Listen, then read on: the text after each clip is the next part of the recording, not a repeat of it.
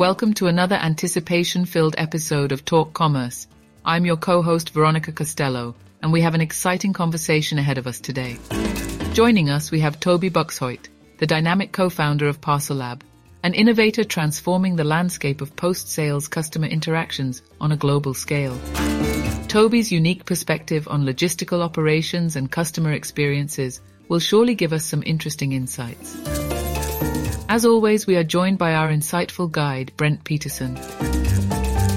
Brent's extensive experience within the commerce industry and the Magento community provides a depth of knowledge that adds essential context and understanding to all our discussions. Sit tight as Tobi and Brent lead us through an exploration of customer engagement, the significance of returns, and their predictions for e-commerce in 2023. So, let's buckle up and dive into the heart of commerce. Before we jump into our content, let's hear from our sponsors.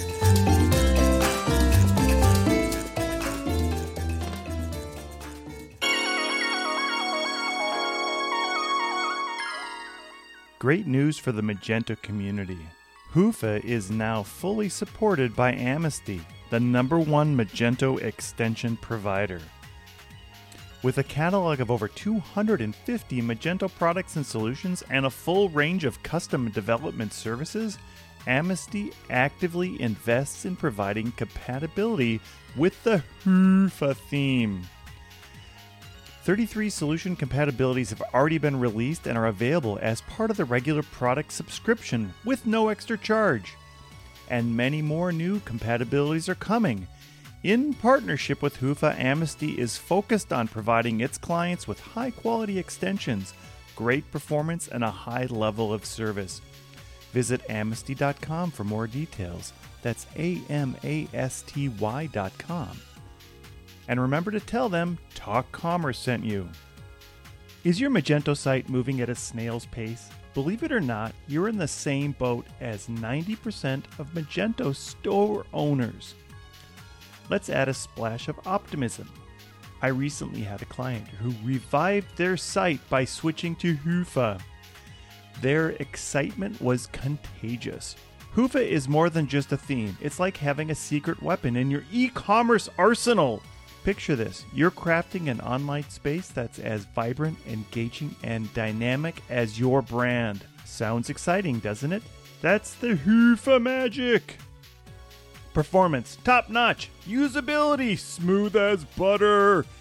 With Hoofa, hitting Google Lighthouse scores of 100 isn't a dream, it's reality. My client and I have been on this exhilarating journey, and I tell you, it's a game changer. But hey, Hoofa isn't just about turbocharging your performance. It's about putting a personal stamp on your store. The theme is fully customizable. Play around, express yourself, make it truly yours.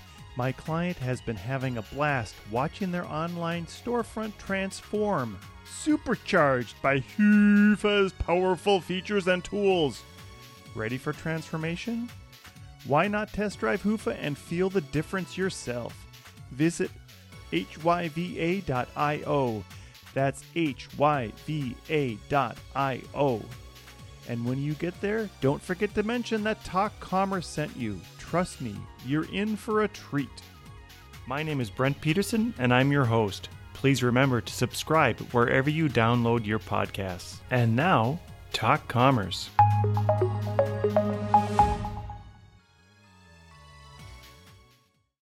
Welcome to this episode of Talk Commerce. Today I have Tobi with Parcel Lab. Tobi, give us an introduction, pronounce your last name, tell us your day-to-day role, and maybe one of your passions in life. Thank you so much, Brent. So starting off with my last name, this is Buxhoidt.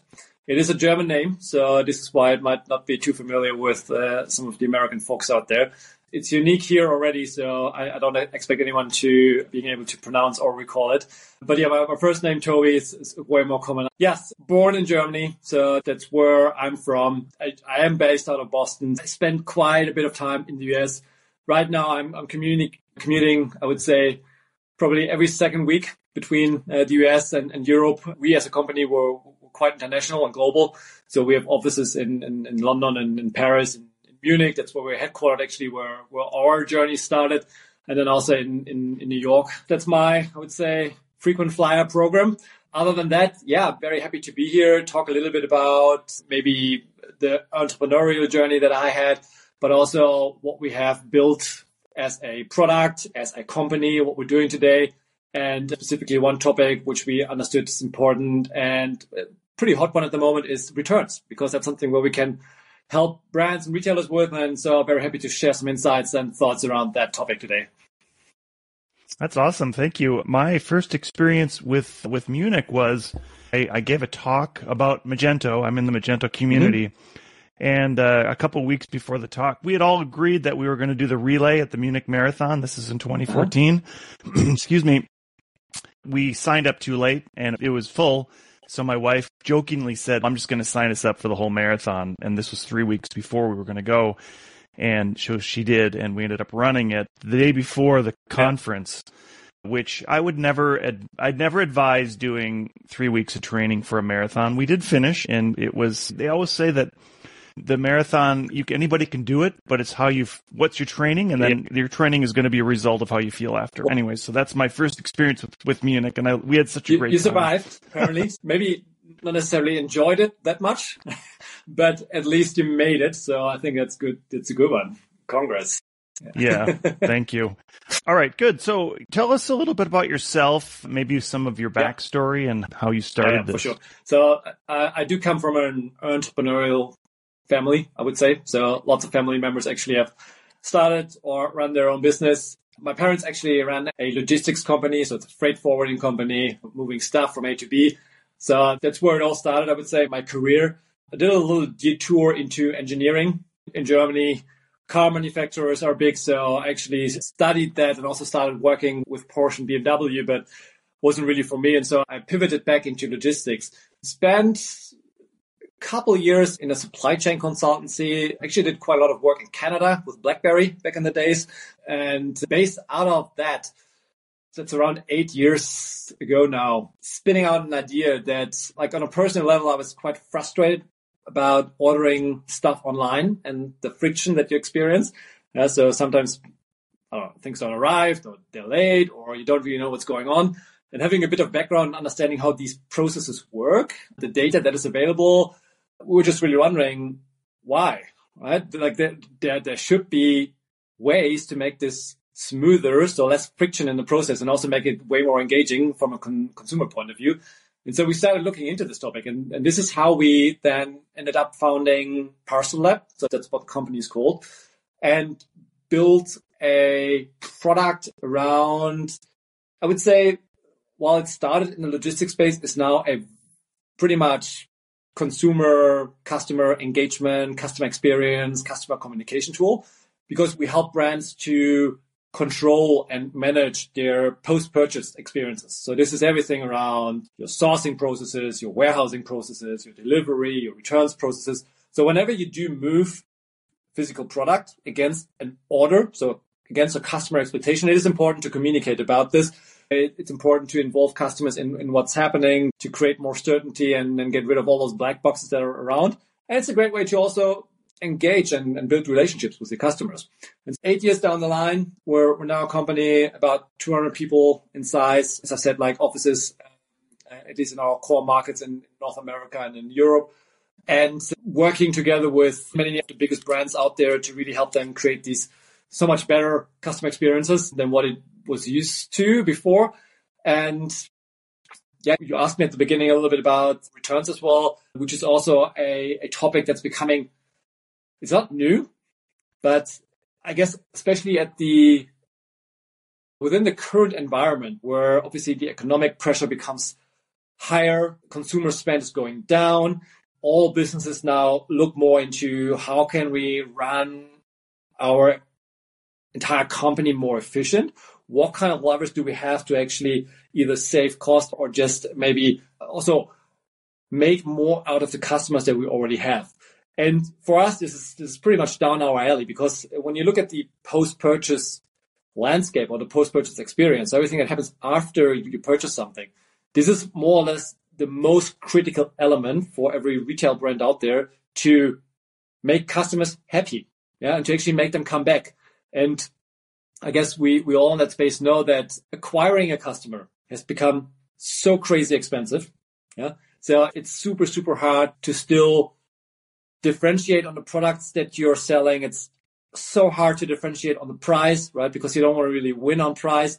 And all these things actually then lead to one of the probably biggest option and potential that you have is to differentiate on experience. So who you are as a brand, how you serve your customers, how you deliver on expectations.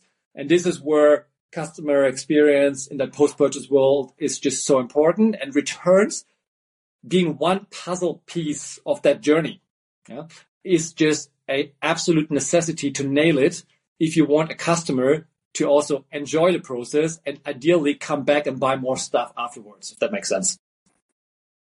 Yeah, absolutely. I think this is such an interesting topic nowadays, especially that as soon as somebody purchases something, that opportunity you have to keep that customer engaged with your brand between the purchase point and the delivery point, that before that return could possibly happen, you have an opportunity to engage with them in that time frame in which you're going to ship it, yep. Right? And then in with that, you always have that ability to make sure that the customer's up to date if there's a delivery delay or anything like that. But aside from that, just that engagement within that period. Talk a little bit about that, like the purchase to delivery.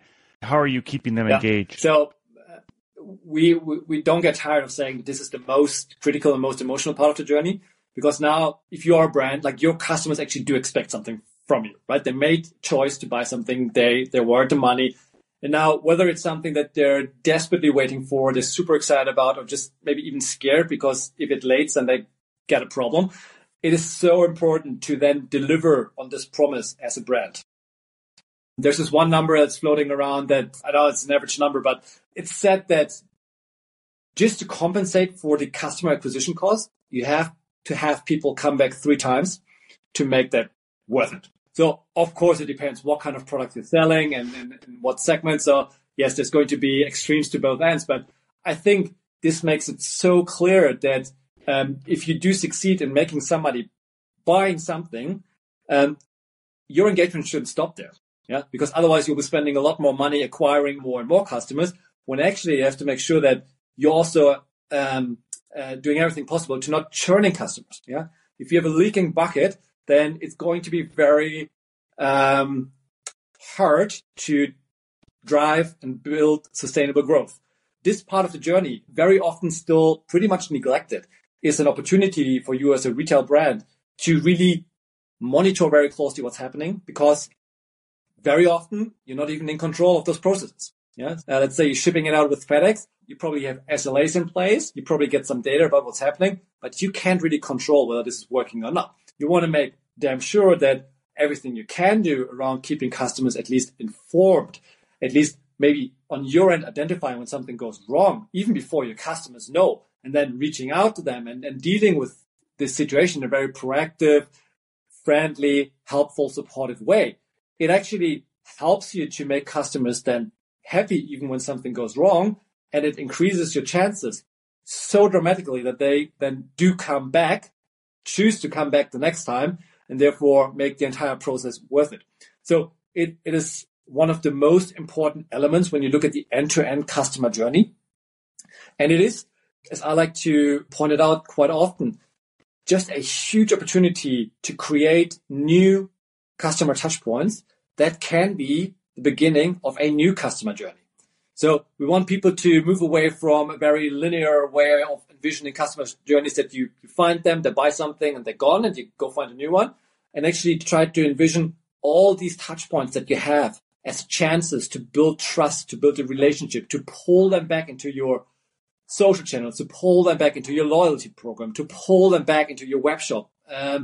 That this all increases the likelihood that those customers will not just be happy, but also way more likely to purchase again and again and again. Yeah, and I would imagine that there's so much added pressure from Amazon that is always delivering in 1 to 2 days, and their experience is so well refined that the purchasers who's just buying it directly from a website wants that same experience that they're getting, or at least they want to know that they're going to get their product at a certain time. and that in-between time and that expectation.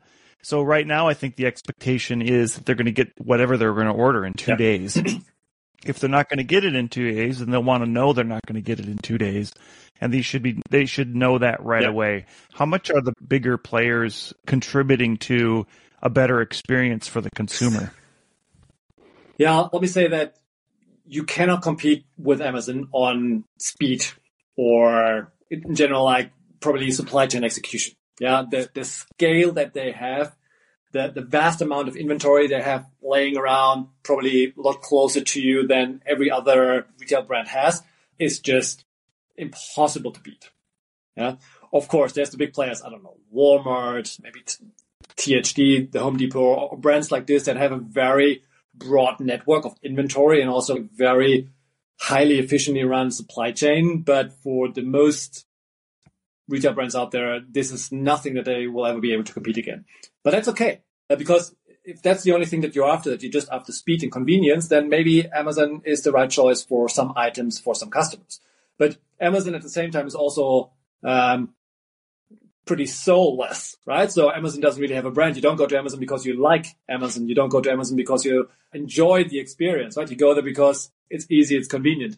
So changing, or maybe seeing it out of this perspective, that even if your own delivery process might take 2, 3, 5 days longer, the data that we have is actually showing that customers don't necessarily need to have everything be delivered within 1 or 2 days. This is not necessary, right? It is expectations that it's being formed by Amazon, but to be honest, like most people don't actually need that. So what is important is that people don't get frustrated, that people don't get disappointed along the process. So this is why communicating around customer promises is so much more important in our view. And this starts on the product detail page. You communicate a clear date on when you can expect your product to be delivered. This needs to be in the cart. This needs to be in every communication you put out there. And when these things change, they do change. Sometimes they're faster, sometimes they're slower. Keeping customers in the loop is just going to ensure that customers will be okay with this taking a little bit longer. I know this was a little detour, but understanding where and how you can win against Amazon, I think is important. And understanding that you as a retail brand usually have a very unique brand and brand value and look and feel, which is something that sticks with consumers, yeah, and might actually want them to engage with you and want them to come back instead of just going to this big gray monster that is just fulfilling the basic needs that they have. Yeah, I really, such a good point that it is soulless. I'm going to use your word there, that it is just a place where you're going to put your coin in and get your whatever you want.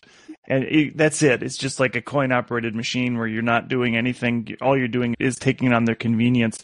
Tell us a little bit about those touch points, maybe some highlighting those touch points, and then we'll move into returns and how that is important. So I would say general touch points that we see frequently being used by retail brands are really around probably those touch points pre-purchase. So when you actually do build a customer promise, so when you do give them an expectation on when they can expect their products to be delivered, that is where it all starts. And then you're pulling that through. So you usually, reiterate this on an order confirmation, a shipping confirmation, and that's pretty standard. But then moving into the delivery process where you're announcing throughout the way that maybe there was a change or maybe that's going to be delivered tomorrow or today. You want to be very precise in making it as much as a forecast as possible. So there's a lot of data around. So sometimes you can even go down and predict maybe the hour on when that shipment will be delivered. We work together with a couple logistics carriers that also provide live data. So you can actually visualize it on a map. So you see when the truck's coming close or past your house. All this helps to drive this engagement with customers. But then to move into the return space, it doesn't end there. So even when it's delivered, when it's successfully delivered, you want to make sure that also a potential way back is as frictionless and as engaging as possible. The first thing you usually have to do to start controlling this is, just like Amazon has showed it, is to digitalize the process. So this usually happens within a front-end solution where you can actually, register a return. So you don't want to have a return label in the box already because you can never, as a brand, control what's going to happen with this. At the same time, it's going to be the same experience for everybody. Whereas like when you digitalize this experience, so you have it not as a label in the box or not necessarily going through your customer service center, you can start thinking about how can I now make this the most convenient and the most engaging for every single customer. And this is what we think is so key for making returns also, on the one hand, something that helps brands to be more efficient, but also create good experiences, is to move away from one size fits all. Yeah. Your customers are not the same. So you have customers that are very valuable. So you might have, let's say, a VIP loyal customer where you might be wanting to offering a very different returns experience. So let's say that one is for free.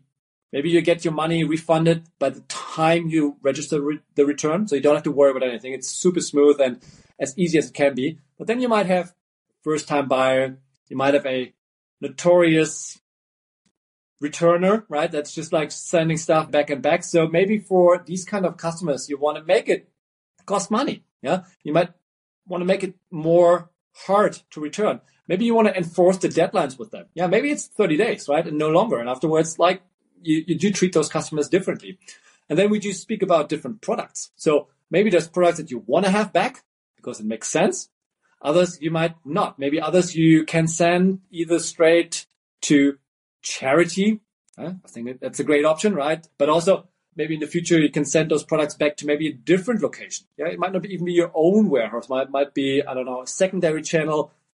Maybe sometimes it's even the next customer, right? I don't know. But I think that's still a bit down the line. But I think the key in making returns a success for retailers is to move away from, I have this one returns process that applies for everybody that I'm serving, instead of going down to being cost focused on how can I reduce returns as much as possible while creating the best experiences for the customers that are really valued. Yeah, I like that approach because I do feel as though probably 99% of the retailers out there at the moment have a one-size-fits-all for their entire return process. The bigger stores definitely have it down. It's easy for Target or Amazon or Walmart to manage returns, but it's harder than for the small merchant to compete against that. And I like that idea of even penalizing those who are consistently returning, not penalizing, making it more friction. Or more expensive. Because I suppose more expensive. There is a difference between the person who is returning something because it legitimately didn't fit their needs to somebody that just whimsically orders something knowing they could return it at any time, right? Absolutely. I'll give you two examples. Two brands that we work with. The first one is Chico's. That's fashion. Returns is just part of the game. Because you don't know if this size is going to fit you, so you order two and you have to return one of them. And you expect the returns to be easy and seamless, right? That's how it is. Another customer of ours is Bose. Yeah. For them, a return is a disaster. Yeah. Because you know exactly what those headphones are going to look like. All the specs you've probably seen, 100 different, YouTube, reviews or whatever it is. Like this is all so transparent. So when they get a return, they screwed it up somewhere. So something didn't really go well. So for some brands, again, it's not a one size fits all. It has to be more smooth than for others. For both, it's probably the most important to build a process around this that they can recover this revenue. So avoid the return in the first place. Maybe it's just a repair. Maybe it's more an exchange than it is in return. And really, sometimes we see it with some customers that we have as well, where they're pulling in customer service people to speak with each and every customer before they actually then do get the sign off and do get the label to return the product. So again, depending on what you're selling and how much this needs to be tied into the experience that you want to create, it's a total different world. It's returns. It's not a one size fits all. And maybe talk a little bit how this fits into different types or different categories. We have B2B, D2C. Is there services? I'm a big fan of AppSumo, which you can buy applications, and they always say 60-day money-back guarantee. I know returns aren't part of that, but that experience in knowing that my purchase I'm not stuck with whatever I'm getting. It doesn't really matter which market you're in. And I realize if you're getting a service you delivered, that there's no return in it, but there is an experience that happens once you purchase it to that till you actually use it or don't use it. Does it matter which market you're in? It does, because there is a different attitude from buyers, from consumers towards returns, depending on what you buy. So maybe if we go back a couple of years, I think returns, or making returns, first of all, possible, and making returns for free was probably one of the necessary enablers that e-commerce needed to have. Yeah, because people were coming from the physical world. They knew usually I go into a store, I can touch it, I can see it, I can feel it, I can try it on, then I buy it, and then I go home. The risk of ordering something online where this was not going to be, I don't know, didn't fit or don't like it, was just so tremendous that obviously there was no other way for e-commerce to start that flywheel, to get initial traction and adoption without returns, without free returns, right? So I guess we just have been stuck with it. But now, and we made a consumer study last year where we asked consumers how they think about paying for returns. And I don't have the exact numbers in my head, but I think it was around like 50% of consumers said they would be willing to pay for a return, which is a pretty crazy high number considering that more or less like all brands out there still offer this for free. However, now it becomes tricky. If you don't offer it for free, which probably every second consumer will accept, if your competitor still offers it for free, it's a disadvantage. Yeah. And if you move away from, again, like considering that products or customers are different, there's products where, let's say you're ordering a $300 Bose headphone. It's probably okay to pay $5 for a return.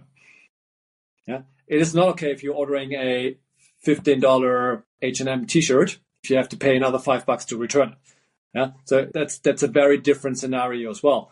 What we can say is that no matter where if you charge for it or not, it is not a decision that you can do by yourself. You have to look around you, your competitive players that actually are within that same space offering the same products.